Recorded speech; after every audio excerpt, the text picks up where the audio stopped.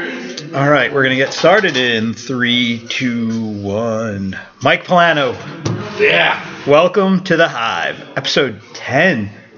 10. Oh wow, you're that far along. I'm that far along. It took you. There was 9 people before me. 9 people, yes. You actually had to hit me on Instagram to remind me that I didn't invite you yet. How many times have you been on my podcast? Twice? At least. No, twice. Twice? Twice. Yeah, I'm just. All right, so you're halfway there. I mean, I have 100. I don't know. What do we have? Like 300 something episodes. You've been on twice. I guess I should be honored that you got me on. I got you on early. I wanted to get you on earlier, but I don't think of you very much, so I We know that's not true. Yeah, I know. If you saw our text messages, you would know that. Do me a favor, stop sending me the naked pictures, okay? Why? Take them, you gotta send them. Your wife's pregnant, so you're trying to get it wherever you can. I know.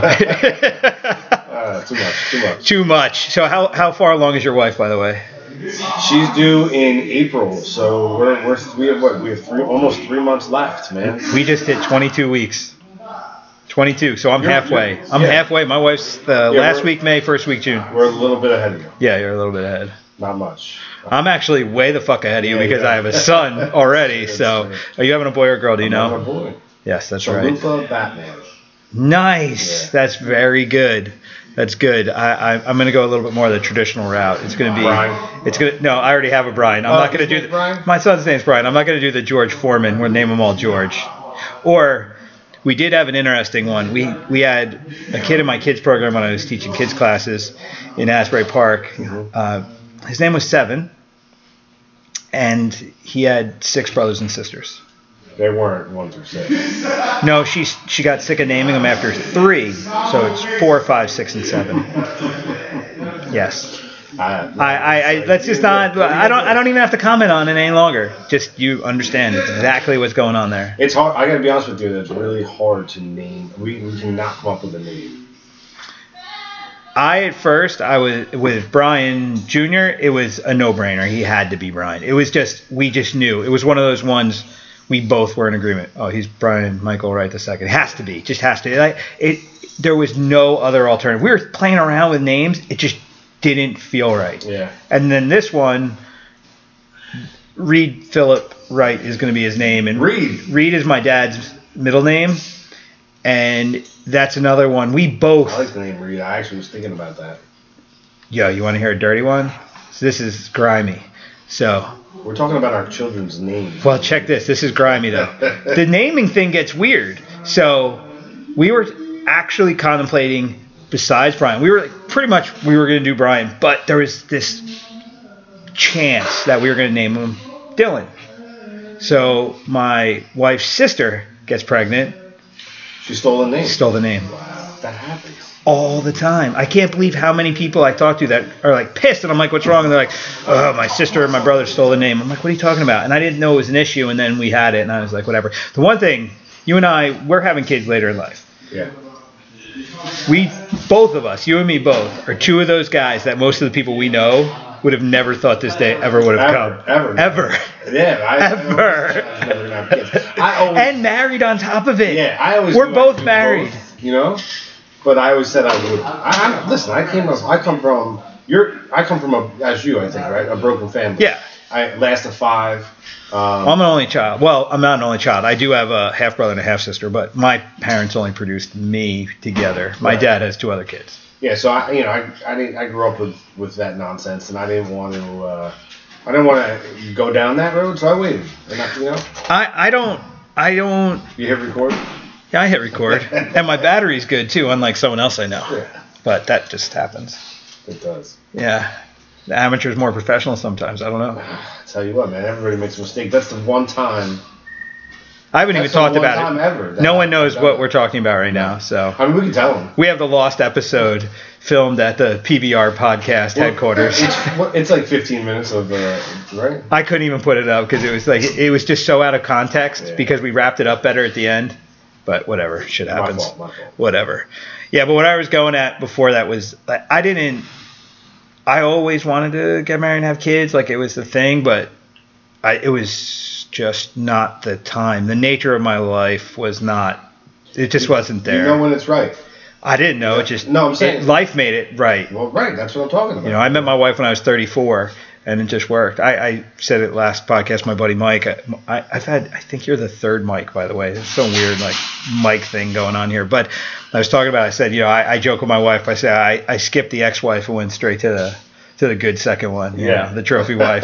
Smart man. So yeah, and why screw up kids with me being a young idiot trying to be a parent? That's it. That's how I feel about it. And so I learned a lot of things along the way, and hopefully I'll be a better parent for it. Yep. I'm 42, so I think and I'm ready. I'm ready to do all this.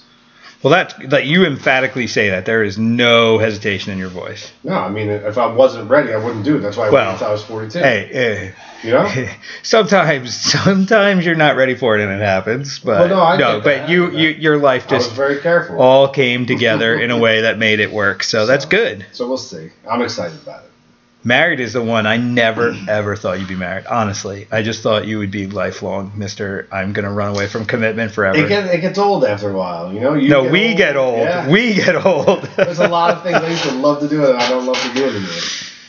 Yeah, I can wholeheartedly understand where you're coming from on that one. Yeah, I definitely get it. How long have we known each other now? 18 years? I want to say it's 18 years-ish. Well, under 20? This is my 10th time, because 10th episode, saying this.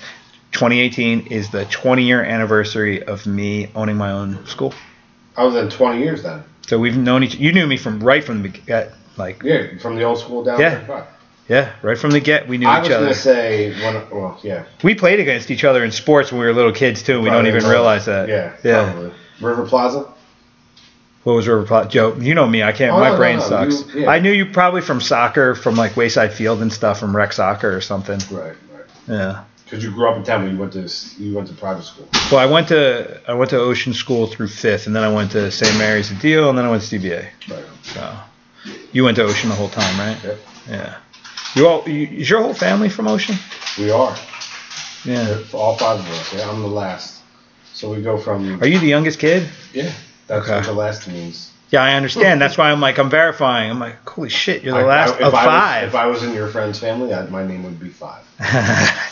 Damn. Yeah, that's the 5. And triplets on top of it. The middle ones are triplets. And they're all girls, right? No, 2 girls and a boy. Okay. See, I don't know. I know you, but I know nothing about you. This is awful. The triplets are twins. I have taken so much damage over the years that my memory is so skewed. And it's really funny, though. I've taken a lot of damage. I can't ride roller coasters, but my memory's not bad. But I have taught so many people. It is really hard to straighten it out. Do you find that you'll remember and can recall, the day we met 20 years ago, but you can't recall like yesterday's conversation? That is me in a nutshell. Yeah, me too. Do you attribute that to age, or do you attribute that to sports injuries? I'm pretty sure I have CTE. Yeah, me too, man. Me too. I definitely, no, I'm not kidding. I went to iPlay with my son about 2 weeks ago, and we went on this like boat thing that went up and down. And I got off, and my son's like, let's go again. And I said, I don't think I can. Yeah. I didn't feel right. And then he goes, let's go on the merry-go-round. I can't fucking speak, long day. And we get on it, and we're going around. And I'm like, man, I'm really not feeling good. And then he wanted to go on this stupid thing that spins, and he broke me down. And I went on it. I had a headache for 3 days. Yeah. I was irritable as fuck for like 48 hours. I'm normally irritable, so you can imagine me. Extra irritable really sucks. I was a complete dick for like 48 hours. And I totally attribute it to that. And I even know if I go to Great Adventure or something, go on a ride, I'm 2 rides and I'm done. I can't do it anymore. My head's shot. I hear you. I was at the dinner with my sister, and I turned to her and I made a comment. And I don't remember what the comment was. It doesn't matter. And she looked me dead in the eye and she goes, are you seriously asking me that again? And I said, well, when did I ask you? She's like, you asked me that. This is the 3rd time you asked me tonight. You asked me that 5 minutes ago, and I was like, I've always attributed it to, like, I think back. I played football my entire life, and hockey, and then kickboxing and stuff. The hockey probably did it for you. Well, the hockey and the football. I look back at football, and my father started me early so I could play with my brother. So I started playing Pop Warner at like 6 years old. Yeah. Which was like, there's no reason you should be playing contact sports at 6 years old. Well, my father was drafted by the Giants. My father's a lifelong football player. My father went to the Cotton Bowl. He was on the first Notre Dame team to win a bowl game. But wait, my dad's like big time football. My father told me he would not let me play football until high school. Yeah. Because he had a lot of physical problems later in life, and his doctors were, look, everything you have wrong with you happened before you graduated college. So my father just said, I don't want you to play football until you go to high school where you're more physically mature. Because my dad started playing when he was like 6, 7 years old. Yeah, so, and I look back at those times, and it's not even, I don't think it's the collisions in the game per se, specifically at that age, because you're not really moving that fast. Definitely towards high school, it did pay toll, but what I really attribute it to is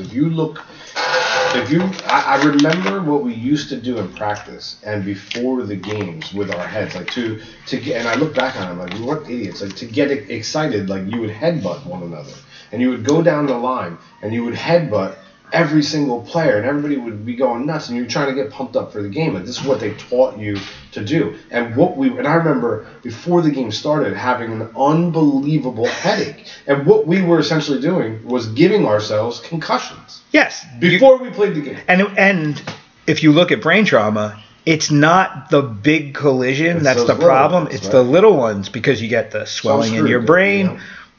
And then you think about all the other things you've done to yourself and forget it. It's sad, right? But it's funny. My father didn't want me to play football, and then look at the career I've had. I go into a sport where literally I block with my face for 20 years. You probably take less than you would have doing a contact sport like football. No, my problem was the majority of my sparring was with big gloves. Oh, yeah, boxing, right? And I was sparring with big guys because I come from a K1 generation. I was 185 pounds, and there was no way to make money at 185. So I'm fighting guys way above my weight class, and I'm sparring with monsters. Remember Fish? Yeah. That dude, he was 250 pounds. And it was not that I was getting knocked out. It was the repeated blows in sparring.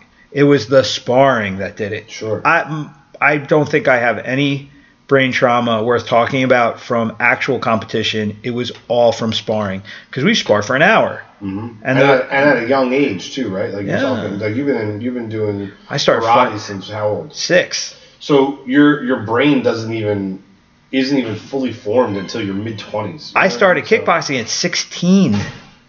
I fought with 10-ounce gloves when I was 18. Well, the smaller the gloves now, the big misconception is people think mixed MMA is so much worse for you, but it's not, because the misconception is like the bigger glove is more protection. Well, when in fact it does much more damage on a punch. And it's the variety of the rule set. So the more limited you are in what you can do, the more focused damage you take. So boxing is by far the most savage, long-term, damaging sport you could do in combat sports. Which is why George Foreman can hardly sell a grill, right? Yeah, so you say, okay, you can punch somebody above the waist to the top of their head, and that's all you can do for 15 rounds. Mm-hmm. With big gloves, and if they knock you down and you're knocked stupid, we're gonna let you recover, right. And then we're gonna stick you back out there and you're gonna go at it again. So that's why guys die in boxing, because the brain swells, they get hit, it's a nightmare. So what happens? Where does the future hold for all of these sports we're talking about? Because there's got to be. I really wish we had a camera so people could see the mistake you just made. My fault. I saved it though. That was good. That was good. Without even breaking. So your brain's not that bad. You broke the fourth wall. Oh, I broke the fourth wall. Stop it. So I talk about this all the time. I think the NFL is dying, and I think the NFL is dying it's dying for a lot of reasons. It's dying from the ground up, and it's dying because of technology. Those are my two. I honestly think that the biggest challenge for sports is the money side of it. I think is the worst part of it. I honestly think that when an athlete of the pay grade that you see in these professional sports screws up at any level, the amount of negativity thrown at them is from all these people that are, middle class, never going to see money like that, and they're just waiting for them to fuck up, and the money's just going to get bigger because the sports are gigantic. They are, but and the fair play aspect of it that keeps getting enforced, which means these people are just going to get more and more money, more and more exposure, and now you've got all the social media, you've got more access to these athletes and their lives and their comings and goings than any other time. And I think people are happy to have the access, but the access is also being used against them in a lot of ways. So I think just from a social perspective, these athletes are just so vulnerable now. So unless there's some cultural shift where we accept their lifestyles differently, that's going to be a huge problem for them. I don't disagree with that, but I don't know if that's one of the major contributing factors to – what's up, buddy? See you later. A contributing factor to why it's dying. Like, right? So you and I both just said – and here's what I mean from like the ground up grassroots dying from a grassroots movement. You and I both are having children. You have a son already. And we both just said – we're not letting our kids play football. You know what I mean? So the more kids that stop playing football and move to other sports, right off the bat, that's going to decrease all of those athletes that normally would have played this. But then if you take the entire other flip side and look at technology, so the ratings in the NFL, and take away the whole kneeling scandal with Colin Kaepernick this year, how it really hurt the ratings. But the ratings are down dramatically in the NFL. Why are they down? People want... Honestly, the hard part is I don't know if we can really get an honest answer because there are so many agendas at play. Because you've got the political agenda where people that are going to say, oh, it's because of the kneeling. And then you've got the people that have the brain trauma. I mean, people have taken this brain trauma mantle really far. Sure. That movie came out with Will Smith and, media has a huge effect on what people are going to do. And that's why parents watch that movie and they're like, little Brian, you're not playing football. But then there's a huge portion of the population that is like, fine, don't go and play football. Leave the money for me. If you have winning, losing, and that kind of money attached to it, there will always be a talent pool for it. It's just always going to be that way because but it may not be. There's a talent pool that plays in the NHL or in the NBA too, but they're not nearly as popular of a sport. You know what I mean? So my point being, like, NFL right now is king, but it is dying, and it will eventually not be king anymore. And another reason that do you really think it won't be king? I do, because who's going to pass it? Soccer. I mean, globally. I want to get to my initial point that I was trying to make is that the other. Aside from grassroots, the other end of the spectrum is technology is destroying the game. And it's destroying the game for many reasons. Number one, a whole conversation we can have is not the point I want to make, is about the equipment. Like, I think the equipment is a problem. But what I'm talking about is people don't watch television anymore. No. They don't watch television. Like you and I could probably name 20 shows that when you were a kid, you probably still know what time and channel that they were on. If you missed it, you missed it. You had to wait until the reruns in the middle of the summer. Yeah. So me and my brothers and sisters on Thursday nights at 7:00 would all pile in front of the TV and watch the Muppet Show. I don't want to throw you off, but I'll throw you a funny one. Do you remember the FX channel when it first came on cable? Yeah. My favorite time of year was the week between Christmas and New Year's. They called it the beginning end week. And they would play the first and last episode of all my favorite shows from the 80s. That's crazy. So it was like the first Miami Vice, the last Miami Vice, the first Knight Rider, the last Knight Rider. Brilliant. They did that for like 5 years. The A-Team, yes. Yeah. They did all those shows. So I got to see the final episode I never saw. Yeah, that's awesome. Isn't that cool? It is very cool. That's a good idea. So back to my argument, I guess. So people don't watch TV the way they used to watch it. Do we all have a TV in our house? Absolutely, we all have a TV in our house. But do we necessarily sit down at Thursday night at 7:00 to watch the Muppet Show? Absolutely not. No. You DVR shows. You may not even go to your cable box. You may go to Hulu or Netflix or. My son doesn't know what commercials are. Right. So that's my point. So yes. So a kid to sit down and watch a football game is like that is passe. Like kids don't do that. I'm going to throw out a statistic about baseball, which is crazy. So baseball, their attendance is been bad as well. And they did a survey, and everyone said the game's getting too long. Mm-hmm. The funny part about it is the games have actually been getting shorter every year for the last 5 years, but the audience has been complaining more and more and more.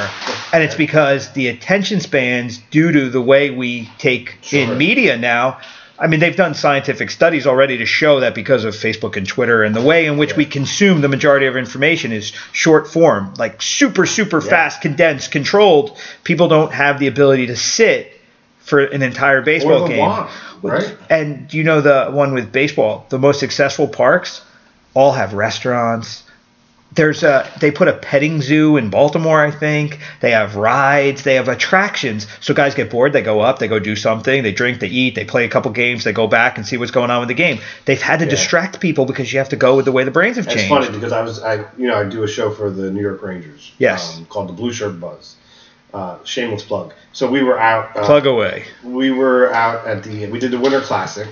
And they sent me out to Vegas because the Rangers played the Golden Knights for the first time. So we went to the arena. I did my thing. I basically, with that show, is I run around and I mess with fans and I have a stick mic and I Q&A. So it's a fun little thing they throw up on their social media, the Rangers.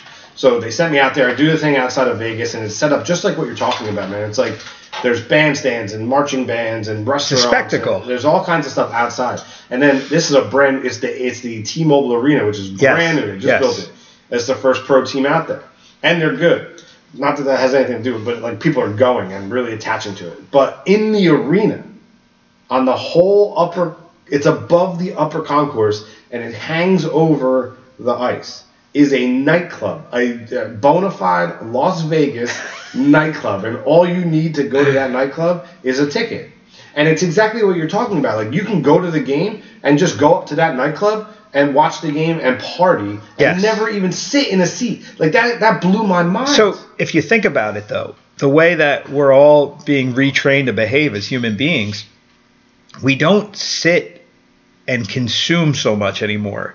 We gather as groups around these things. These things are excuses for us to do stuff. Like a sporting event is a collection of really distracted people, so that you have to give them something to use that energy constructively, I guess. That's the crazy part. So as the money starts to go away, though, I don't think the money's ever going to go away. Well, if the advertising, if nobody's watching TV, then people aren't going to pay to advertise on television. So it's going to but the money's going to go somewhere. But where, right? Well, so where else right now can you watch football? Well, Twitter. You can't watch football on Twitter. You can't, don't they? I don't think so. I think doesn't ESPN do feeds of all their games on Twitter now? I don't or know. Hulu or something like that. Listen, it would be. I know the NFL was trying to sign a deal with one of the mobile providers to stream all of their games, and it would only behoove them to do that. Yes. Because every kid is staring at an iPad or staring at a phone, and if you want that youth that's no longer playing the game to be interested and watch your sport, you better give them access on their device all the time. Like, nobody wants to fight to try to watch the game. And with the advent of social media and gaming and fantasy football, like, kids these days, like, probably 90% of the people you grew up with were Jet fans, Giant fans, Eagle fans. Like, they were local sports teams. Now that is not the case because of this. So if you grew up a Cowboy fan, like, that kid wants access to that Cowboy game on his phone or iPad whenever he wants. The only thing, do you agree with that? I do in part. I think you have an extreme conclusion to it, because I think there's a humanity thing here. I think as human beings, there's always going to be a physical component. So there's a weird one. So Instagram has actually created more activity than less in a certain portion of the population, because people are doing things to take a better picture. So people would climb something that they wouldn't normally climb because they want to be able to take a selfie on top of it. There's weird things like that are happening. And the people that created all of this social network stuff are seeing that they're seeing the pros and the cons in what they did, because now it's a decade of really heavy-duty consumer behavior in these worlds. And now they're realizing that they did some things right, they did some things wrong, and they're trying to create more long form, create more physical. And I think at the end of the day, I think every human being needs to do physical things. I don't think we're going to sit in chairs with sensors hooked up to us and have robots walk around like that Bruce Willis movie. I don't know. But see, again, but then my gym would be shut down. Maybe. But it won't. But I'm doing better now because of it. People love to come here and realize that you know what people do with their phones here? They fight over who's going to plug it into my amp so we can listen to their music, but that's it. People love to come here. They don't have to worry about. They shut it off. You've got an hour a day that you can come and shut it off. The government, the United States government, really dropped the ball with social media. right? So everything you take into your body, whether you eat it or it's a drug. Jesus. I don't know if I like where you're going with this. Yeah, these things are like FDA approved, so they let social media slip by without any approvals. And I think that you're going to see in the next few years, you're already seeing it with net neutrality, right? The reversal of net neutrality. You're going to see the government stepping in and putting out warnings about how too much social media and access to the device is super detrimental to your mental health, to your physical health. And I think you're going to see that get curbed big time. It has to, dude. Like how many times you go out to eat and you look at a couple or a family and it's just glowing faces? Okay. Like, how do you curb that in your house? Well, like, what's the rule? My son knows how to use my tablet, and he can use it whenever he wants. No. So right now I pick my son up from school. He goes to preschool. I pick him up and he comes to my office with me, and he basically gets about an hour and a half where he can use the tablet. But here's the best part about it, and this is really funny because this is happening now. For the past year and a half, he was addicted to the tablet. Yeah. But now he plays different. He draws more. He does things. He asked me for it. It started off with he would sit there and vegetate on it. And my wife would get so mad. But I didn't care. I was like, let him do it. That's what he wants to do. I didn't care. But then he would start to do things with it on next to him. Now he does that, but it goes off and he doesn't even notice, and he keeps doing what he's doing. I don't want to say you can't use it. I don't want to say don't do it, because then he's going to really want to. I don't tell my son what he can or cannot do. Video games, one thing. My PlayStation, my wife is like, no, he's got to stop now. I'm like, you know what? Let him play until his fucking eyes bleed, because he's going to get sick of it, and then he's going to stop on his own, and he's going to make the choice, and he's going to be like, hey, can we go do something? Dude, that's a very interesting take. But my son does it. But, my parents were pretty controlled. My mom, I will say. My dad wasn't too bad. My dad was kind of like, go outside and do shit. Where my mom was the same. I couldn't watch TV during the week was a thing. And then I became a TV addict because it came like this mystical thing I could never do. Okay. So for like me, a fine line, right? I just want my son to be able to make choices that I have to run the risk of it going wrong, but it's gone right, and it just reaffirms, I think, that our DNA does take care of us in time. I have enough opportunities for my son to do things, and I have a relationship with him where we talk about things. So he's interested in music. We got him a drum set. So my son at 4 is fucking around with the drums, and we took him to a music class, and we got Alexa, because Alexa, he can talk to it, and now he can listen to music, and it tells him stories. And I love the interaction with technology, because he's figured out a way to still be physical. It augments his reality instead of being virtual reality. Yeah, I'm not saying you gotta throw him in a closet and throw. No, I got you. Britannica at him. But you gotta curb it, right? Yes. Well, but here's moderation. The thing. He's at 4, so he's on YouTube and he watches. We call it the crazy shows. It's the dads that build Lego things and throw slime at their kids. Like, he watches that, but he's not at the age where he's not on Twitter and Facebook and Instagram. That's the one where it gets a little crazy, because that stuff is actually engineered for addiction. Yeah. YouTube videos for kids, it's not really addictive, it's entertaining. He's not addicted to it, he's entertained by it. When he's bored, he watches it. The only thing I get issues with is that my son doesn't know how to not be entertained. He has to have something to watch or do. He can't wait. If we have to wait in line for something, you can see in 30 seconds, he's like, come on, give me something. Give me your phone. Give me something. He just can't wait. Yeah. Where we didn't have that option. You couldn't call somebody random. I mean, we had fucking dial-ups and touchstones. You know what I mean? Yeah. It was different. And, yeah, the patience factor of it. Okay, Peppa Pig. You'll figure this one out. There's a cartoon called Peppa Pig. A lot of little kids watch it. The character says boring and different things. They found that kids can verbalize their dissatisfaction with boredom because of this show. And so they get very aggressive about it because Mommy Pig, I'm bored or something. And so like my kid would get aggressive and say stuff like that. I'm like, oh, what'd you just say? He's like, well, Peppa Pig says it. So there's these weird cultural things that happen, whatever. But I take a little bit of a libertarian point of view with it with my son. I want him to have the freedom to make his own choices. I want him to figure it out. And my wife and I, we go back and forth with it. I find that the more I let him do, the more he figures out. And if he figures it out for himself, the better we are long term. So that's the way I look at it with kids. You figure it out for yourself. But as parents, we got to figure it out. I was saying it the other night with somebody too. As parents, it's funny. Do you think you're like, okay, you come from a broken home. Do you think they did it on purpose? Broke the home? Or yeah, they got divorced clearly on purpose. No, but do you think they did the things they did, and where you had struggles in life because of it? We all do that, go through those things. Mm-hmm. Do you think the struggles that you have, they did that on purpose?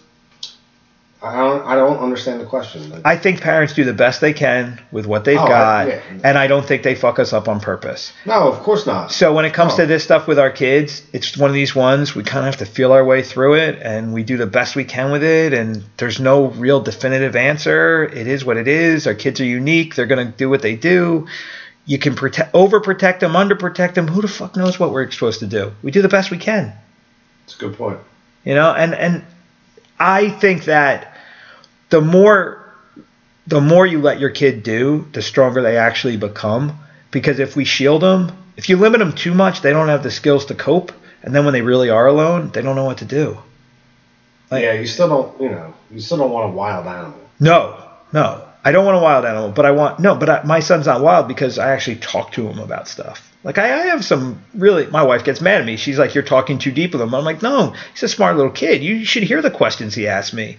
So, I don't go crazy deep, but when he has questions, I talk to him. He's got a music show this weekend. And I said to him, my wife's like, don't talk about it. I'm like, why? She goes, because if he gets nervous. So I said to him this morning, I said, yo, you nervous? He goes, yeah. He goes, can you stand with me on stage? I said, no, I'm going to be in the crowd. I'm going to look at you. And he goes, but I'm going to feel like I'm alone. So why are you going to feel like you're alone? He goes, I don't know. I said, are you afraid of what people are going to say or think? He goes, yeah. I said, why? And he just stares at me. I said, don't worry about what people think. I think you're awesome. I think you're a rock star. I think it's awesome what you're doing. He was like, really? I was like, yeah. So we'll see. He'll probably cry and run off the stage screaming. But no, he's going to love it, dude. Or he's going to cry and run off the stage, and then I go back and try it again. But I was like, don't worry about it. You're good. He's playing with other kids? Yeah, it's like one of these School of Rock kind of things. Cool. That's great. Yeah. I love it, dude. Yeah. And like families come in, we'll all go. It'll be cool. Go out to breakfast after, whatever. It'll be fun. But yeah, this whole, hey man, raising people in this world with the speed in which things are changing, I think about it. I don't know if my kid's ever going to drive. No, he probably won't. My kid doesn't know what commercials are right now, and he probably won't know what a phone is because it'll probably be some other way of communicating. Alexa does Alexa-ish stuff will do 90% of what we do by hand. I mean, Alexa's on my phone. Do you know Windows 10, by the end of the year, all Windows 10 will be integrated Alexa devices. Sorry, what's Windows? Oh, I'm sorry, you Apple person, you. But Windows 10 will have Alexa built in. So literally, we're sitting here. I use my laptop to interface this, whatever. I'll be able to talk my way through this. I won't have to touch my keyboard anymore. Yeah, it's going to turn into that movie Her or whatever. Exactly. We live in the Matrix already. I wanted to build a barn door for my bathroom. I redid my upstairs of my house. So I was shopping. We wanted a barn door, so I was shopping for barn doors. I'm looking at these doors. I'm like, I'm pretty sure I could. I wanted it old.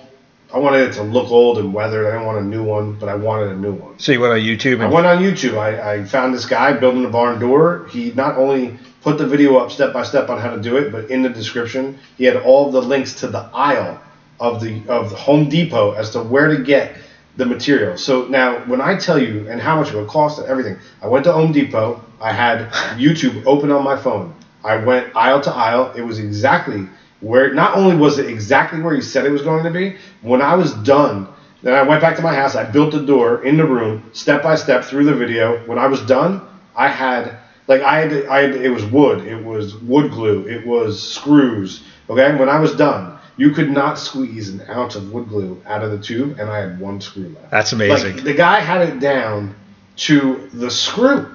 So I learned how to do it. And I built it all in a day. It's a beautiful door. It hangs on my bathroom now in my bedroom. And that's the real Matrix. Did they stick a tube in the back of my neck? And did I go to... No, but it's the same concept. The only thing I need to know now is how to land that helicopter. The thing I totally embrace. You're a school teacher, too. Yes. Yes, I've taught. Yeah. And I like, for me, I look at the whole school thing. The phone it's replaced so much. Like, what do you really? Why do you have to? I'll tell you what, being in the video biz, like I'm a camera operator. I'm in front of the camera, behind the camera. I've produced, I've directed. Like there is the cameraman, is the sound man. Like, these are all things that are very close to being obsolete. You know, I've had people ask me my opinion on cameras. Like, what camera should I buy? I'm getting into this, and my answer is always do not ever buy a camera. The second you buy that camera, it is obsolete. Like it's like buying a car. Yeah. Right? Like there's certain things like sound equipment. Like sound equipment kind of stays the same, right? There's not really a lot of the technology gets smaller and easier to use, but it doesn't really get obsolete the way like a camera does. Like what you're carrying on your phone right now is a depending on what phone you have. But if you have anything of the newer ilk of a smartphone, you have you can shoot in 4K. But what about just information, let alone the tools that it gives you? Why do you have to memorize anything when you can use your phone? I hear you, man. That's so the world collapses. I don't know how I got anywhere as a kid before GPS. Like, I don't know. How did I get to my friend's house when I was a kid? So I have my other business, and we have gifts we deliver in the summer. And I remember delivering gifts in the 90s, and I had a map. A map. I delivered flowers in high school. Yeah. I had a map. We were talking about advertising for my business. So for the gym business, in 1998, you took an ad out in the phone book. The phone book. Yeah. My son doesn't know what a phone book is. Obsolete. Think about it. I grew up with a set of before, Encyclopedia Britannica. Yeah. Everybody had that. I had it too. Everybody's book report was the same, man, right? It all came out of that same book. And now it all comes off Wikipedia. Well. Yeah. But the thing is, why do you need to memorize stuff? I think the world is going to change. You know, the one thing, the argument you still need to have knowledge. You have to, but that's where I was kind of going with it, where I had somebody coming at me the other day with this whole thing of automation is killing the workers of the world, and I had to go against that, because I think the more augmented, the more information, the more whatever technology does, the ones that want to win are going to take the time they have and go deeper on the things that they're working with. So or you'll take that time to do what you enjoy. You know what I'm saying? No, but that's the consumer. It's going to give. But the winners are. Do you know we made more billionaires in 2017 than any other time in the history of the world? It was something like every 18 minutes somebody made $1 billion. And it's because there's new technology. So before Rockefeller made it off of steel, there are people making massive amounts of money by arbitraging what's going on in the world due to time management. They're getting time back because they don't have to do the things that the people before them did. So instead of wasting that time, taking selfies on top of the Eiffel Tower, they're going deeper into the things they still have to do. So they're learning customer behavior. They're learning consumer behavior, basically, and then working the market to their benefit. So if you're an entrepreneur, if you're aggressive in the market and you care about succeeding in whatever it is you do, you have more time to do that now. Why do you think sports are getting better? These guys have more tools now. They're getting bigger, faster, stronger, not just because of vitamin S. They're getting stronger because technology is allowing them to micromanage their bodies in ways that no other generation has. It's also destroying the game, though. So it's a catch. I talk about this a lot. I didn't watch boxing. It's really funny. I barely watched boxing for about 10 years. Then I watched the Mayweather-McGregor fight. But I watched the undercard as well. And I couldn't believe how many guys were not boxing as much and relying on physicality, their speed, their power, their explosion instead of their skill. And I was like, wow, strength and conditioning has really dumbed boxing down. And then I look at kickboxing in a lot of ways. I think around between 2000 and 2005, there has been a shift in a lot of sports where conditioning has really taken over. But that's why I like MMA, because MMA, you have to have the best conditioning in the world.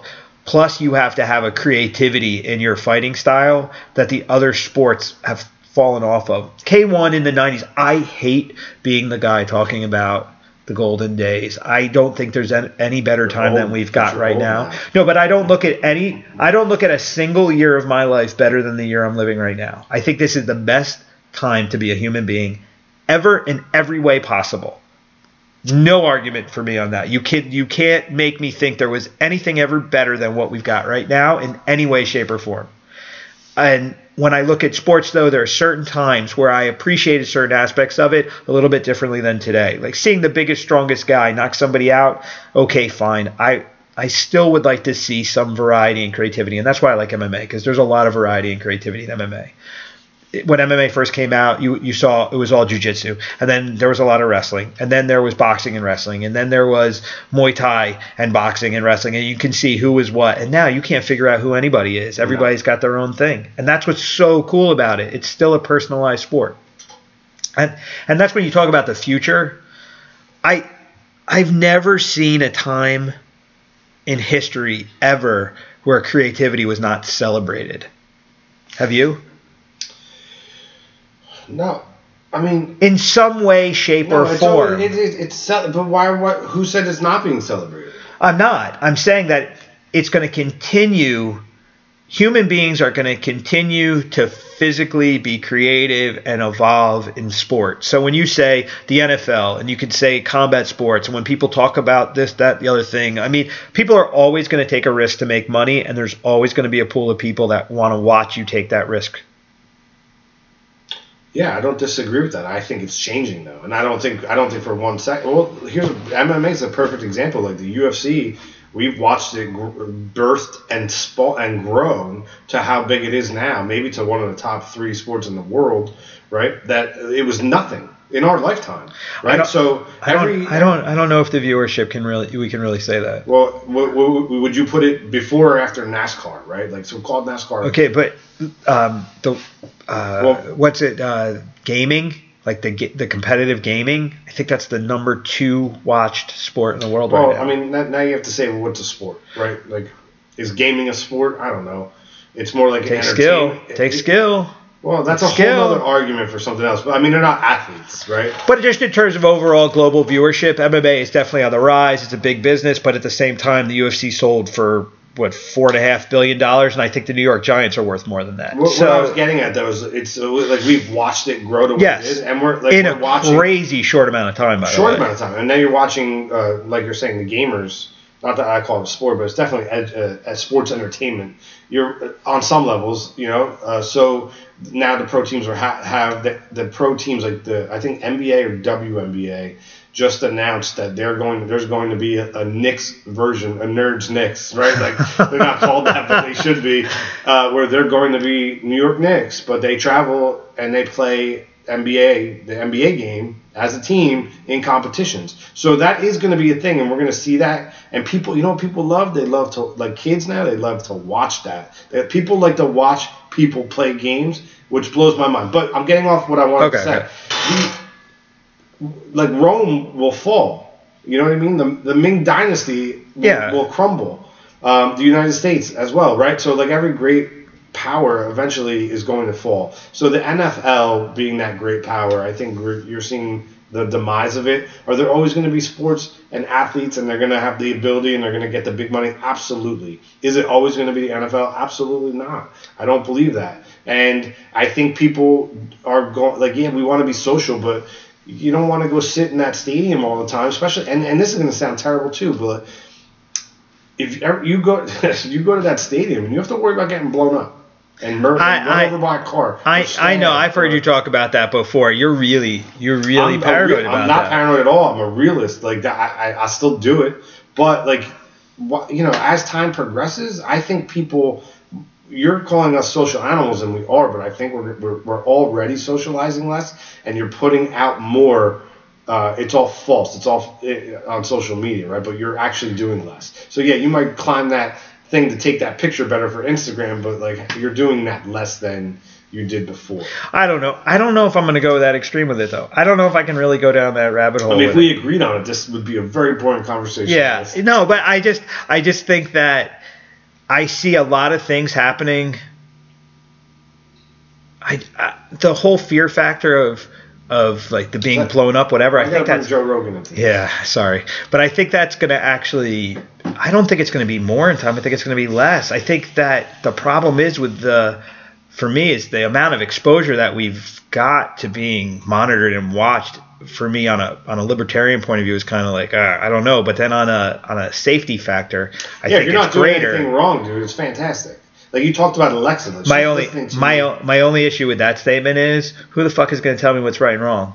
That's the thing. As far as the laws are concerned. Yeah, but if you lived in Canada where there's no freedom of speech, and you make fun of a trans person in your living room, you can get a fucking fine, and if you don't pay that fine, you might go to jail. It's crazy, right? That's fucking nuts. That's the world we live in. That's the dumbass world. And you just said 5 minutes ago, this is the best time possible to live in. But I think having an argument about that is a hell of a lot better than arguing, did my neighbor die of the plague? You know? Oh, yeah, I mean, Pam and I, the lovely and talented Pam, my wife, we went camping last summer, 2 summers ago, whatever it was. And we went with a bunch of family members, and we were like, it was like glamping. Like there was we pulled up to a site, it had water and electric, but we tented on it. You know what I mean? It was That's cool. However, we took our phones, dude, and we were there for 4 days. We took our phones and shut them off and put them in the glove compartment of the car.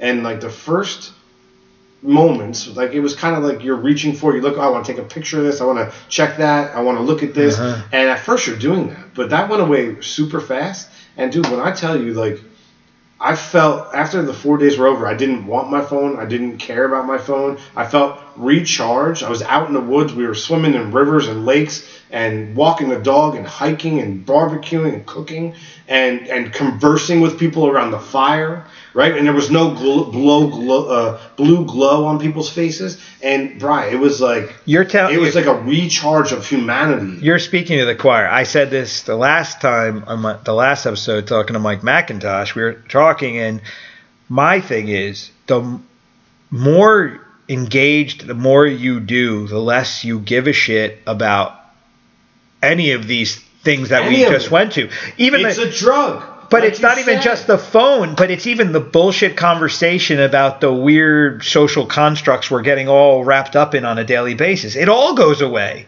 When you're doing what you want to do, when you're happy with people you give a shit about, doing shit you like to do, you don't care about anything. Until you need that fix, though. And that's why I don't need to see the government step in and put warnings on social media, and they're going to put... Like, but you want to know why? But you want to know why they're not? But they're not. But they're not, because the government is the number one pusher of mind-numbing things. They love the manipulation. They don't control it. It's bullshit. They're trying to control it. Do you think they didn't learn from this perceived... Russia hacking, real, not real, whatever. Russians really did try to get involved. What the effect was, I don't know. But you're not going to tell me that the Democrats and the Republicans are not putting together an army of people in a basement somewhere, getting ready to go on a social media campaign to change the culture so that they can win. Look what happened. Look who's in our office. Whether you agree with it or disagree, that's not the argument I want to have. He's president because of his social media prowess and his popularity, his fame. No. That's why he's president. Well, I agree, but I think he's president because of representing that now, because we're in that divide where you have the old way and the new way in a lot of ways, and I think there are a lot of people that live in this weird spot right now where they want change in any way, shape, or form, and having access to the entertainment push into it. I don't know if any group of people that are of voting age have come up with so much information and so much entertainment as what's going on now. Well, this is the problem, and this is why I disagree with what you're saying. Like, I don't think for 1 second that the government is happy about social media. It does nothing. Well, because it didn't figure it out yet. Well, it gives people the ability to organize. No, but they figured out so fast. I disagree with you, and I think that. Are you familiar with net neutrality and the reversal of it? Yes. Why do you think that just happened, dude? Because look what just happened in the last 5 to 10 years in our political agenda. Like, our president is Donald Trump. Marches, all these things. The government cannot hide anything. They wanted, so you don't think for 1 second that the government or the Bilderbergs or them, whoever they are, wanted the Clintons to be in power? Why? And why? No, wait, no. I wasn't saying why to that. I was saying, why do you think the reversal of net neutrality happened? Because they're going to shut these things down. They're going to make it more difficult. They're going to the reversal. All right, so net. They're going to control it for their own purposes. They're going to control it for their own purposes through the. See, I think big business is just extremely excited about net neutrality being reversed. But here's the thing. Media, business, government, all together. Right, that's what I'm saying. You're talking about the same thing. No, absolutely. But that's why I think the government sees the potential there for more control due to all of this. It's more control. That's my point. But so listen, neutral or not neutral, I think they're going to be fucking trying to brainwash us anyway. Some shit goes down, and the people of America are like, F this. We need to unite. We need to march. Everybody get out in your cities and shut shit down. The best way to do that, bar none, is social media. Well, now what the government can do because of the reversal of net neutrality is they can go, this happened. They're going to mobilize. You know what? Let's just shut down Facebook. Let's just shut down Twitter. But the government's not in control of that. The companies are in control of it now. We just said that the businesses and the governments, they're in bed together, dude. So yeah, Donald Trump picks up the phone and obviously it doesn't go down like this, but Donald Trump picks up the phone and he calls Zuckerberg and he's like, yo, you got to throttle it down. We need to throttle it down. Or it calls up Comcast or all the providers, right? Because it wouldn't be Zuckerberg. He's the end product. It would be the feeds to it, right? And he would just be like, guys, shut it down. And boom, your bandwidth is now shut off. This is like some China shit, right? But I think I see that as a possibility. Why else would you reverse it? This is step one. No, because they want to make money. That's why. It's all money. It's money. It's money. It's money. Well, money, yes, and money is power. So of course they need to stay in power to get the money. But the way money is functioning is different today too, and the opportunity that people have today to make money is different. And I think that a lot of the giants are falling because the power is actually coming back to our hands due to this. Net neutrality could be used against us so that we don't have as much power to develop the small bit. Here's the big one for me: a startup business with a neutral internet where we all have the same speed. That's what it used to be. Did you ever see the picture of Bezos sitting at the desk with like the handwritten Amazon sign on the wall in like 1998? He's like sitting in a little office typing away on the keyboard. That guy won't happen again. And that's where I have the problem, because when it was neutral and he could just freely go and start something and create an audience around it and turn it into a movement, fine. But now he is the control factor. And if he sees someone else doing what he did, he'll just pay more money to get faster speeds than that guy. Well, there's things happening around that. So, but I think that's all going to break up though over time. I think the market always corrects itself. To go into this a little deeper into this conversation. So I've been immersed in cryptocurrencies. And crypto, just the whole technology behind it, right? So what you're seeing is, these cryptocurrencies all have a different use, right? So like Bitcoin being a store of value, it was initially created to be. I made a lot of money, by the way, over Christmas. Yeah, me too. So there's all different ones that do different things, right? And what this is doing is it's going to bring the power back to the 99% and take it out of the hands of the one, which is terrifying them. So be sure that something's coming down from the government. However, you can't stop something that nobody owns, right? So I think that's the brilliance of Bitcoin specifically. Satoshi Nakamoto, who's the name of whoever created Bitcoin. Like, Bitcoin isn't owned by anybody. You can't shut down something that nobody operates at. The only way to shut down Bitcoin is to turn off the internet. Now, with that being said, that's another reason I think you're seeing net neutrality being reversed and overturned, because the government knows damn well that if people start flowing their money into the cryptocurrencies, the government no longer has control over that. Well, how can we control it? Well, we can shut the internet off. However, there are also cryptocurrencies out there such as Substratum, which you should Google right now if you're checking this out. Substratum is a blockchain technology that if you run the app on your computer, and the more people that run it, the stronger it becomes. It's a decentralized internet. Well, right? that's so what I was. You can't shut down the internet. So this is where I really think you're right. We're living in a revolutionary time where you're seeing the 99% are overthrowing the one, and that shit's happening right now. And in our lifetime, in our kids' lifetime, you're going to see a huge change. And I don't know necessarily if it's peaceful or if it's good, but you're going to see the fall, like the NFL's falling. You're going to see a change in society. I'm personally, so I have the gym, but I have a retail clothing business, and I've been involved in clothing companies from the get in my life, and I'm seeing changes that I cannot believe. Lord & Taylor's headquarters in New York City was sold to WeWork.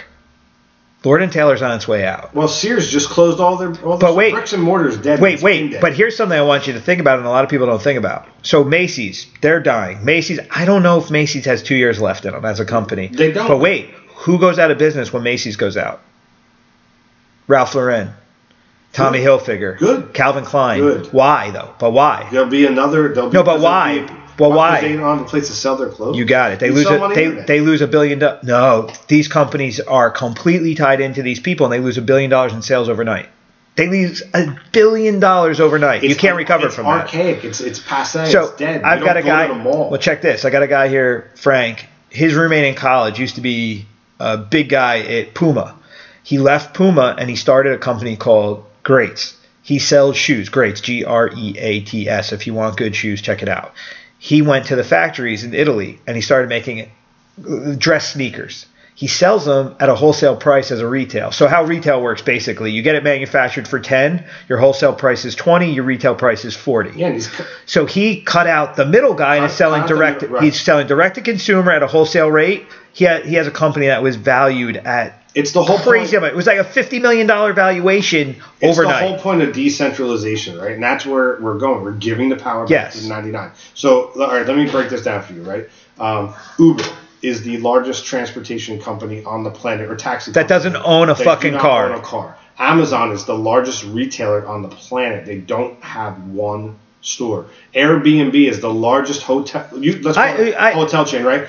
So they don't own a single thing. Home. But wait. Airbnb, the crazy part about that, 13% decrease in hotel occupancy worldwide. 13% globally, the hotel industry has suffered due to Airbnb. Doesn't sound like a huge number, but that's 25% of the global workforce in hotels cannot get paid for. It's a positive. I agree with you. Is it a positive for that said hotel? No, but you want to know what? But guess what? Airbnb your rooms. Hotels, no, forget it. Hotels, the level of service in hotels, the cleanliness in hotels, the quality of hotels has increased dramatically due to this. Better? Oh my God, I travel quite a bit. I have never, every hotel that, I mean, there are shitty hotels, but if you're paying at least $100 for a room, you're getting way more room than you ever used to get. I've traveled my whole life, a lot. I can't believe the level of service. They're begging for your business now because the market is so competitive. I think all these things are good. I love competition. I went to the mall to see Star Wars. So Pam and I went.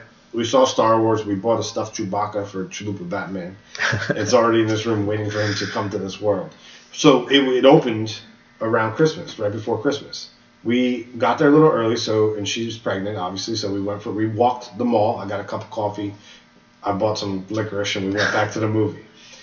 It was the week, two weeks before, it was opening day, so when did it open, like December 14th or 15th? There was nobody in the mall. Now, flashback to 1997, dude. Forget it. You can't move. Forget it. I remember, 5 years ago, I went to Freehold Mall at midnight the week before Christmas, and it was packed. I went to Freehold Mall 2 days before Christmas, and it was kind of dead. Dead. I couldn't believe it. The world's not changing. The world has completely changed. I bought 80% of my gifts on Amazon. Yeah, why leave the house? If you leave, I'm a busy guy. No, forget about danger. I'm just busy. You got to worry about so much when you leave the house. It comes right to my door, and it's 2 days right now. You can get it one day. And I get a lot of stuff. And very soon, it's going to be same day because they're opening Amazon. The more of those big facilities they open, and they're opening one, I think Newark is one of the cities. Why did they buy Whole Foods? Did Amazon, because they're going to probably start selling. You didn't know they bought Whole Foods? Food too, no. They bought Whole Foods because now they have a national distributor for alcohol, food. They have centralized hubs in every town. Now, here's another interesting thing about Amazon. Amazon, and I don't know what they're going to do, but they just filed 4 patents for cryptocurrencies and 4 domain names, and I don't know what they are. So people are speculating now. So I don't know if they're going to open an exchange or if they are going to have get their own money. Maybe. Then why wouldn't? Why wouldn't? Well, here's the thing about money, and I've always said this. People, when I get a lot, we all get stressed out about money at some point because we got bills to pay. But if you think about it, money is just a theoretical construct that we all agree on.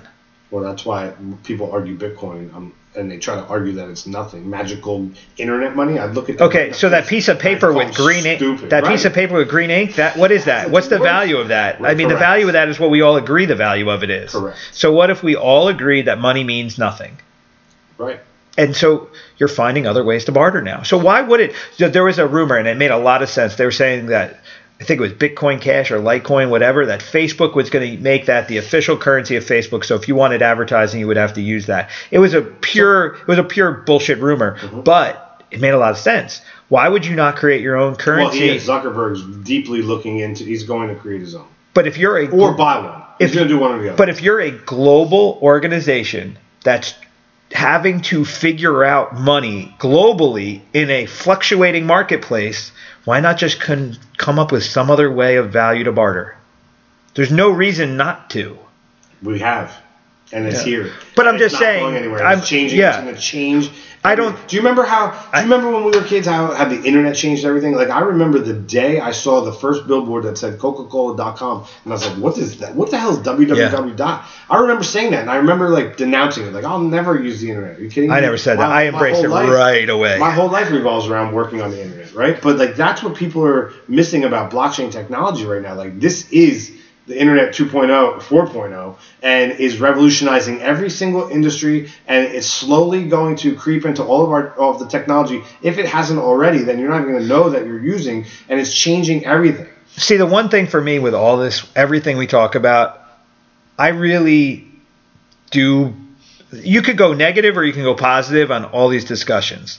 I think that there is more positive in humanity than negative, and I think I'm seeing the more people are getting involved, the better direction. You know, you have all these people that, you know, you could say blockchain is the devil, and then you can say that the government's the devil and da-da-da. But I think at the end of the day, the more power people get, the better things are going to be, the more good things are going to happen than bad. I talk to some people that they act like this whole internet revolution, it's the downfall of society. And we were even talking about, oh, it's fucking up our kids. I don't think anybody's getting fucked up over it. We've always been fucked up, you know, but it's just messed up in a different way. We just get, it's always the same challenges. It's just different arenas. But the only thing about the world now is the level of communication we're able to have. And I think that is the really big aspect of it. The differences are not so different anymore because we all have the ability to communicate on so many levels, to identify with so many things, and there's so much information. Information is the leveling of the playing field. Yeah, I don't disagree with that. I think like I said, I built the door from the Matrix, right, to YouTube. But that's not my argument. I love that. No, I'm not saying it's an argument. Problem, like, I think the social media part is the... I think, but again, I think it's the mechanisms in which we communicate are going to shift over time to accommodate us better. Are you ready for this shit? This is like all right, so it's just coming out now into the public eye, which means it's been working in the background for a long time. And the dumbest way you can describe it is if you have Snapchat, open up a Snapchat filter. I stopped using this long ago. Open up a Snapchat filter and then take a different picture of a celebrity, and you can put it over your face now. And now you can talk, and it will meld and move. It's like, it's not great yet because it's on Snapchat, but now it's like almost perfected outside of that. So I can pretend to be you online. So there's a big problem happening right now, and there was a big news article yesterday in the news. Somebody did a really good one of, I think it was a Kim Kardashian. So the girl, like, it's so good that you can't tell it's not Kim Kardashian. So she's doing the voice and she's doing the impersonation. So now you can't trust anything. You can't trust anything. So where do you go from this now? What's the law going to be like? Who's going to, like, you fake being the president of the United States. And it's so good, nobody could tell the difference. And you hack into some kind of email, and you fool another country, and then you start a war. Like, these things are, and that's like an extreme view, but like, how about I can understand that. How about you and your job, right? I fake being you, and I put some shit out on social. I hack your account while you're asleep, and I talk shit about. Well, even worse. You know what I mean? Well, even worse. What happens if I actually say I go and I'm married, but I go and there's a young woman that I go and communicate with, and then she comes to my wife, and she comes to my wife and says, "You know, your husband's hitting on me," and then I go, "No, somebody must have stole my face." Yeah, somebody must have stole my face. So what happened? It was porn. That was the article. So people, it's celebrity fantasies. So these porn my stars God. are putting the digital On their face. and it looks like them, they talk like them, and it's not them. So, and this is only going to get better. So here's the thing about technology, dude, right? So, and I use Google Glass as the perfect example. So Google Glass came out, and it was a failure. People didn't like it. It was clunky. Yeah, but that technology's scary. Well, here's the thing. That comes off the market. Don't think for 1 second that they're not still working on perfecting They're that. gonna give us contact lenses. Next time it comes out, it's going to be a contact lens. It's going to be in your eye, and everybody's going to use it. And you and I are going to be sitting here having a conversation. But while we're talking, I'm going to be Googling and researching and watching and studying. How is that going to affect a one-on-one conversation? Well, the only reason that you don't have that now is because of things like driving. But once you take driving out of our hands and you're just sitting in a vehicle without controlling it, and it doesn't matter if you're distracted. How about this? How about Carl? Carl has a fight and he's got the contacts in, right? And can you fight with contacts? I don't believe you're allowed to wear contacts. What if you wear glasses? No, you can't wear contacts because if they come out, you. All right, so forget. Say you're football. It's a football game. Let's just use fighting, right? If you're blind, he's I don't think he's got contacts in, and it's giving him stats on the person as he's like a video game. Yeah, I got you. Like that shit's coming. That would matter. That would matter in football. It would matter everywhere. How about like in the workplace? How about like in a classroom taking a test? Being a doctor, there's positives and negatives. Yes. But it's going to change the entire world. Well, that's that's the augmented reality. That's not augmented reality. That's reality with additional information. Well, it's augmented reality. It's not virtual reality. You're not living in a bubble. You're still physically out there doing stuff with technology influencing your actions. That's augmented reality, and that's where the direction we're going. That's just it's scary. I'm not fighting the technology. What I'm fighting is the humanity, right? Like you and I sitting here having a conversation. If we had those lenses in, we wouldn't be having. We'd be talking. You know the funny part about it though is look at how much our bodies reject things. I mean, even when I take these headphones off at the end, my ears aren't right. Go to you look at a computer screen too long and things are weird. Like I don't know if physically we'll be able to handle this 100% immersion into a technical world. But we have to take but you have to take drugs to not reject the things that they put in us. That's not necessarily true. So nanotechnology, right? So they're that's the shit that gets a little freaky is the nano stuff. So you can have so there's an app. I don't know if people notice, but if you have an iPhone and you updated your iPhone, there's now a health app. You probably slid it all the way to some folder and hid it, right? You don't use it, but that's going to play a big part in our society in time to come. So when you're going to take a pill. It's smaller than a pill. It's going to be actually injected into your bloodstream, right? It'll be a nano. You won't be able to see it unless it's under a microscope, but it will have the power of that, more of the power than that laptop that is on your desk right now. And it'll have the ability to transmit via Wi-Fi or Bluetooth or whatever. So as that pill, that nanotechnology is in your bloodstream, it will constantly be scanning your vitals. It'll know your blood sugar levels, your fat content, your heart rate. It'll know everything because it'll be inside your body and it'll be transmitting it to maybe a watch, maybe a phone, and it'll updating that app, which your doctor will be able to download. And when so basically, if you don't have technology embedded into your body within the next 5 or 10 years, you won't be able to keep up with technology. Like that's what Ray Kurzweil has been preaching forever. But think about that, dude. So you're not. These headphones are archaic. They feel weird. No, I understand. It's going to be a chip, right? We already a chip in your brain, or like you're going to start putting these pieces in. We already do it with hips and knees, and you know what I mean. Like, no, I understand. I mean, there's weird stuff. People are injecting young people's blood. There's a guy that's trying to make new skin that's infused with spider webs that makes bulletproof skin, and today on it's CNN, crazy. Today on CNN.com, they cloned the first primate. They successfully. Yes. And it's now like 1 year old. Like as we sit here talk and breathe. Well, the thing that I think scientists will end up killing us off in the end if we go too far. But I don't think. I just think it's funny though. The more you can get into the weird like sci-fi aspect of it, kind of like that. But at the end of the day, I don't feel less human from all this. I feel like I have more opportunities to be human. Seriously. Yeah, I mean, I have more opportunities to be human now because I have more time to be human because I don't have to do a lot of things that I used to have to do. I agree with that. And I have a lot more time to spend with my kid, and my kid and I have a lot more options and things to do. And at the end of the day, when I go to the park and he goes down the slide, he's still fucking happy. So I can't mimic that. Like, he put on VR goggles and thought it was the funniest thing in the world, but that lasted about 5 minutes. We went to the park for 35. So there's still something about sunlight and air and sweating and physical contact. I'm not contending that's ever going to go away. But I just think that we find a balance in it. The issues that you get into, I think the social constructs are more scary because of technology than anything. I talk about this a lot, is I think the echo chambers that technology creates for a lot of people, for the communication social technologies, are my biggest problem. So I said this last time, if you're on Facebook, most of the people on Facebook that you're friends with think the way you do. So when you think you're changing the world, you're just affirming what you all agree on. So you're not really doing anything except getting more emboldened about some bullshit idea that you all fucking agree on. I almost deleted it off my phone today.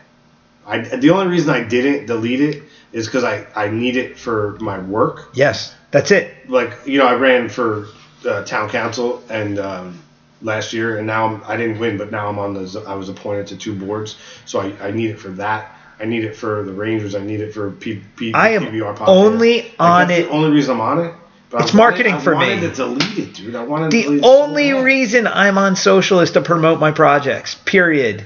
That is it. Do you know I blocked the majority of my family because I don't need them to get a stream of marketing consciousness from my Hootsuite app. They probably blocked you prior, right? You know what I mean? Yeah. The only thing is, the only one I interact with friends is my personal Instagram, because I feel like having photos of my son updates the people I give a shit about in my life about what's going on. That's about it. Facebook, I think, is just one big, massive marketing tool.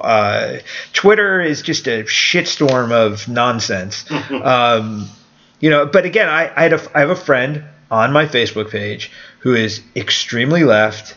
He's from Asbury. He has a particular thought process about rights and different things. And I had to hit him up the other day, and I was like, you've got to stop pretending that you're changing the world. You're literally just talking to your 5 friends. Like, stop. If you really want to change the world, go change the world. Mm-hmm. That's where social makes you think you're standing up for something that you're not really standing up for, because you're standing up in a very small room that nobody's paying attention to.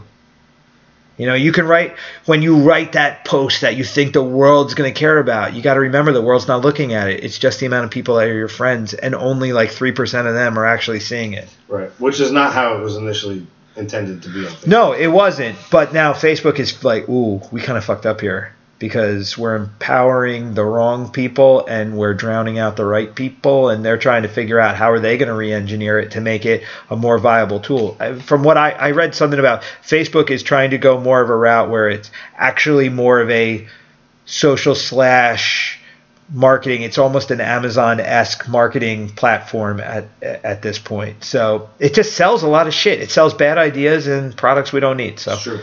Are we supposed to be talking about fighting? No.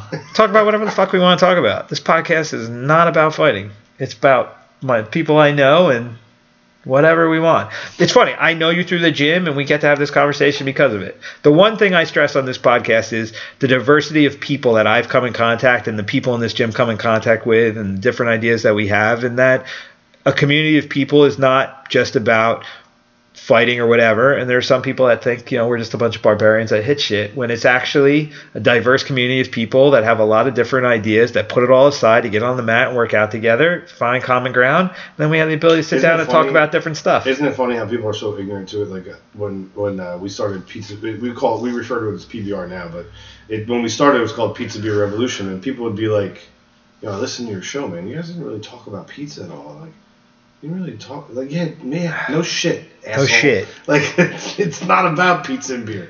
And it's about like your gym brings people together, like food and beverage brings people together, and then you talk. And podcasting, the beauty of podcasting, and I think the reason why podcasting is the medium that's getting more attention than I think any other medium right now, is the humanity part of us. We are herd animals. We like to walk around together and like we like to just get information and agree and disagree and just be a group somewhere. And podcasting brings a lot of people together around ideas. So even a lot of the bullshit out too, right? Well, you and I get to have the conversation that we want to have. And then there's no producer telling you what to say, what not to say. Yeah. There's no commercial break. There's no sponsor. Right? A friend of mine will yell at me, say I curse too much sometimes. But like nobody's saying we're going to take you off the air if you curse. I could do whatever the fuck I want on here. And I could talk about whatever the fuck I want to talk, however the fuck I want to talk about it. So that was enough fucks for this fucking minute. But that's my point, though. I can do that and whatever. And people subscribe to it or don't, and it's the free market. And that's what I love. I'm a free market, libertarian-minded person. I have my opinions about things, but I don't think you have to share my opinion. We could all talk about our opinions and listen, don't listen, I don't care. I think, that's why I like the gym, too. I mean, if you came in, you saw my class, there's a man, there's a woman, there's a white guy, there's a black guy, there's an Indian guy. There's some kid we can't even figure out what the hell he is. And nobody cares. There's always one. But you come out, you do your work, and that's it. Like, that's the beauty of it. That's why I like the whole. It's just all the Matt's a melting pot. Podcast, an opportunity to talk about stuff, whatever. You agree, disagree. It's funny. The bigger the podcast, the more the comments. But the one thing that social did give a lot of people access to. It makes people feel a part of things. So we would watch a show back in the day, and if by chance you got to make a guest appearance, so Miami Vice was huge, right? Yeah. If you got to be on Miami Vice, holy shit. Yeah, it's big. That would be the biggest thing in your life ever at the time. But now you can watch something of that popularity, and you can get involved by being in the comment section, and you can interact with somebody. Or you live tweet it. Like I live tweet The Bachelor. So Real Men Watch Bravo. And I have a T-shirt that prove it. My wife and I used to watch. I watch everything on Bravo. I used to watch Housewives of Orange County. I don't watch that. I take it back. I don't watch anything Housewives. I watched only that one. I didn't watch any of the other ones. That was the only one we watched. That was the only show on Bravo we watched. And but you can get involved now. You can tweet. I've tweeted famous people and had them answer me back, and I know it's them. Yeah. They get the blue check, And so, no, but. There's a lot of people that have managers running their accounts, but I actually have hit some people up and they've actually hit me back. I've talked to people that I never would have ever had access to before because of this stuff. But again, that does empower people to communicate in weird ways too sometimes. Like people think they're famous, but they're really just comment section famous. Mm-hmm. But I try not to. I don't have a ton of comments, which is fine. I'm okay with that. But as comments build in certain areas, you got to click it off because you realize that the lowest common denominator of humanity is in the comment section. It's really nuts. I say this all the time. Poor Corey. I bring this up too much. Corey Anderson, UFC fighter. His comment section tends to be, "Hey Corey, you're in the UFC. That's great. I don't like the way you fight because you take too many people down. I wish you would stand more.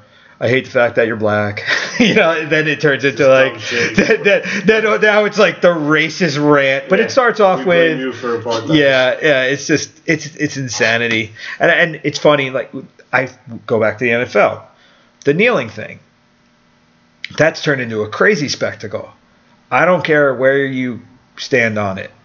I have my opinion on it, but because of the amount of space we have to talk about it, it's really negatively impacted the NFL. Mm-hmm. And it's negatively impacted because the viewers have taken sides, and also the players have gotten way too involved. Who would know what a player was thinking 20 years ago? Because a press release would be made by a PR guy, what they were thinking.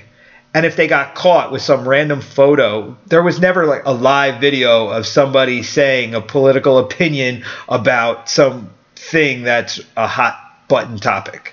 You ever get caught in like the Facebook you watch a Facebook video of like a cop pulling somebody off a train or some shit, and then you just get caught up in it, and then that's all you see. It's just videos of cops beating people up, right? And then all of a sudden you're like, cops are the worst, right? It's like Facebook.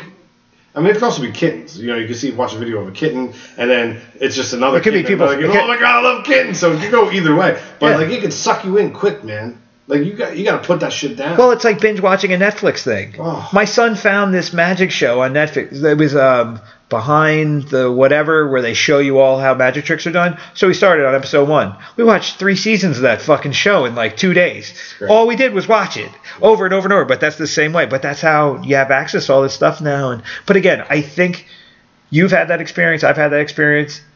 We've all had the same experience. So at the end of the day, we always fall back to our human tendencies. We don't behave different. So no matter what we do, we're always going to go back to what it is we've evolved into being. I mean, maybe we'll evolve into something else because of this stuff. But at the end of the day, do you realize you'll have a kid and you're going to find something? In a loud room, your kid doesn't cry. In a quiet room, your kid cries. That's been scientifically proven to go back to evolution because the kid that screamed in the woods got eaten.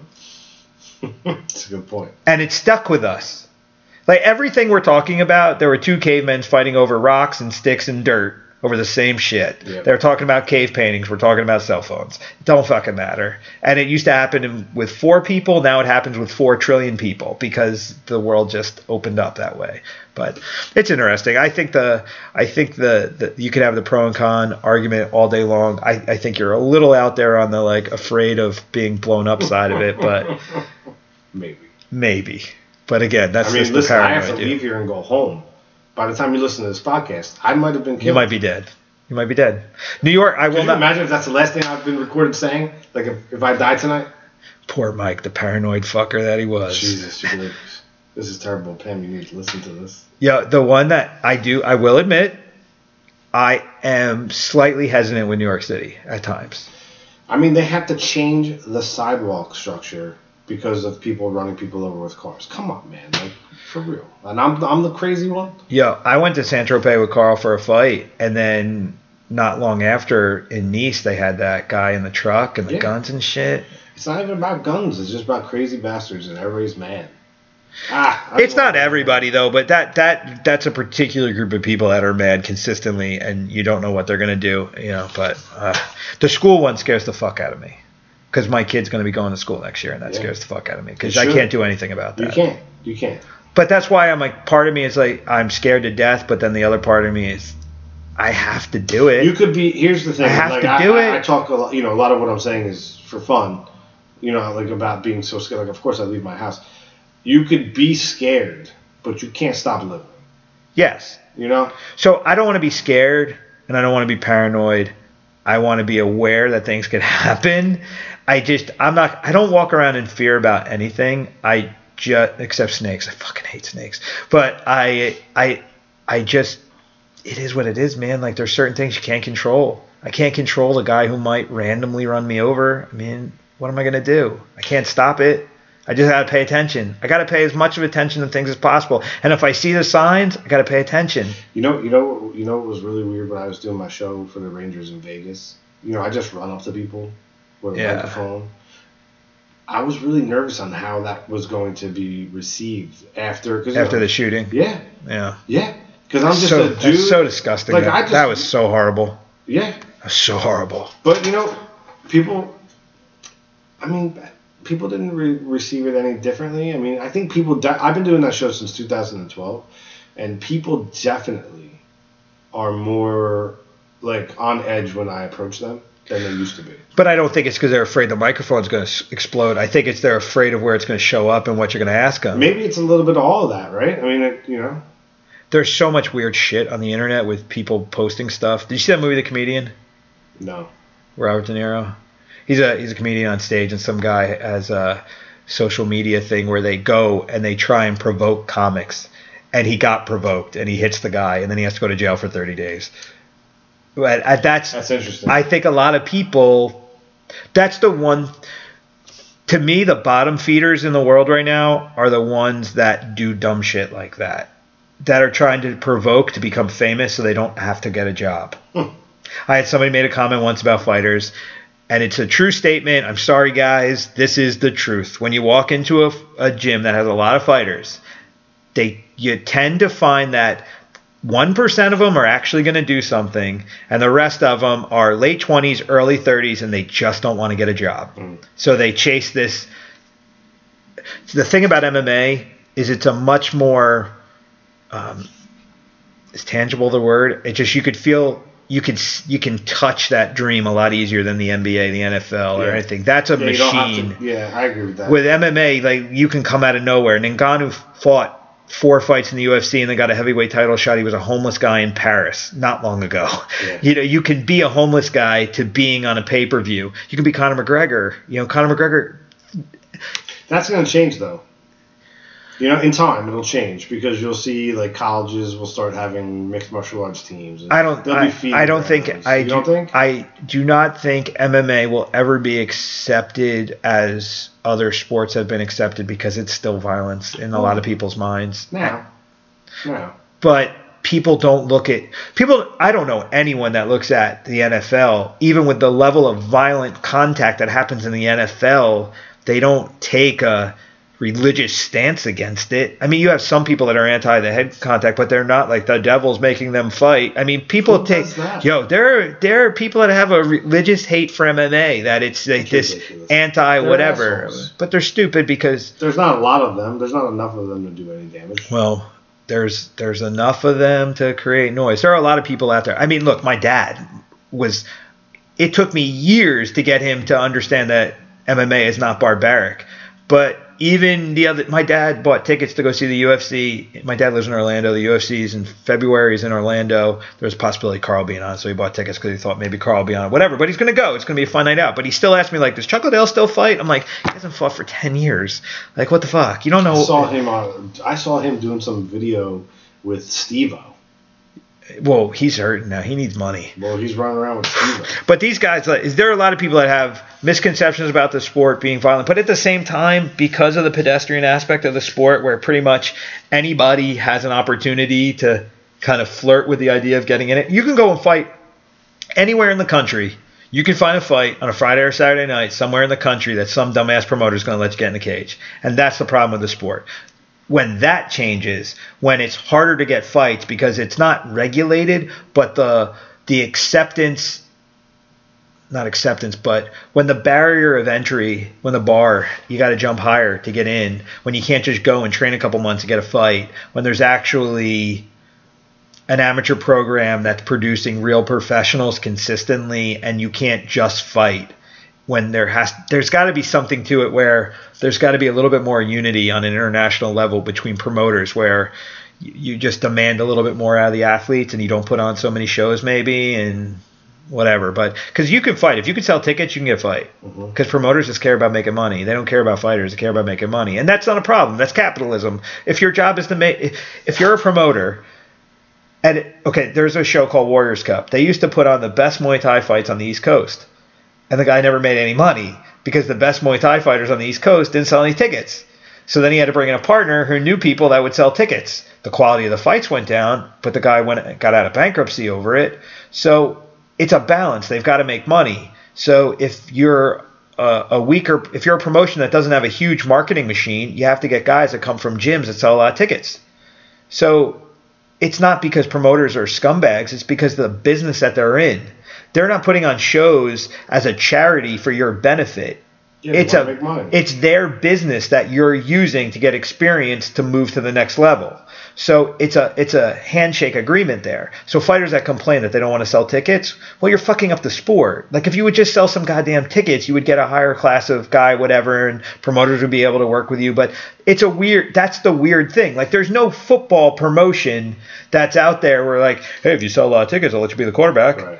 They don't have to. And that's the weird thing about prize fighting, man. The prize is really important on both ends. The business has to work, the fighter has to work, and that's why the UFC is going to always have feeders coming out. Like you have a guy, we used to joke, Ohio fighters. Guys out of Ohio would have 50 victories, but I mean, if you looked at it, they fought like the janitor in the bar that the fight was being held. So it's a very odd thing, and that's why I don't know if MMA is ever going to rise to the level of, say, the NFL, the NBA, whatever, in terms of structure, feeding, development. Because, two, you got to be a little crazy to fight. You don't have to be crazy to play football. You got to be crazy to fight. I don't know if that's true. There's not every position, but some.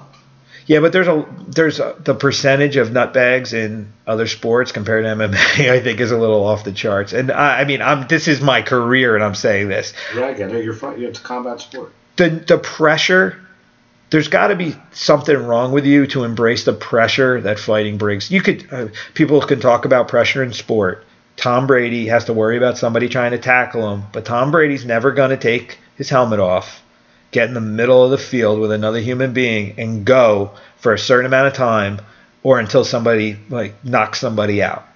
There's rules in place to make sure that doesn't happen. He'll take a big hit, he'll get something broken here and there, but the game's going to go on, and he's going to get recovered, and he's got a huge machine to help him get better. Fighting, man, when Tom Brady doesn't have one guy that he's thinking about, and that's the mind fuck about fighting. Think about this. If I told you in 6 weeks from now you're going to fight somebody, and that guy knows he's fighting you, and you know he's fighting, you know that this is going to happen, and you know he's training every day to get into his physical best because he wants to kill you, and you want to kill him, just think about the pressure that gets released in that fight. That doesn't happen in anything else. Nothing else. There's no other one-on-one sport that you run that risk. And if you die out there, you die out there. Shit happens. He punches a hole in your head. There's no rule to stop him from trying to kill you. You know? Yeah. There's a referee to pull you off. It's true. But there's nobody going to stop.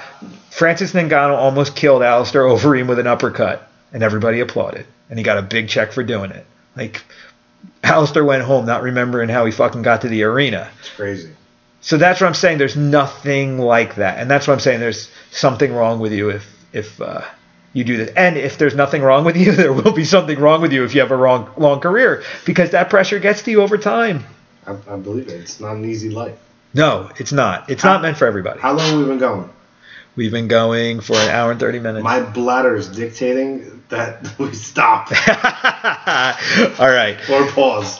All right. Well, here's the deal. Mike, I appreciate you coming in. Thank you for having me. And we'll definitely have you back, because we didn't get into any of your stuff. We just talked. But I would really like, but I would like to introduce my community to what it is you do a little bit more too, because you work on some cool TV shows and you have a great podcast, and you brought us on, and it's been cool. Check out my Twitter @mpolano or @PBR Pod. You can check out the podcast and find me from there. And the Hivecast is available at thehivecast.com. We're also on iTunes, TuneIn, Google Play. I found out that we're on Alexa, but there's a problem where it's not, but that will be resolved really soon. So you can be on Alexa and you say, play the Hive Podcast, and we will pop up, which is pretty cool. Yeah, that's really cool.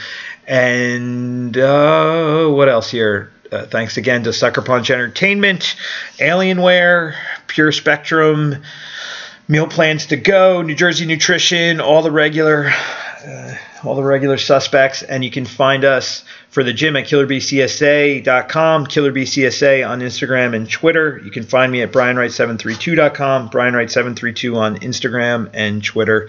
So that's the deal. Mike. Thanks, dude. Thank you. I went a little longer there. Don't wet your pants. I am. You didn't even talk about knocking me out. It was the first time ever. That's old news. Later.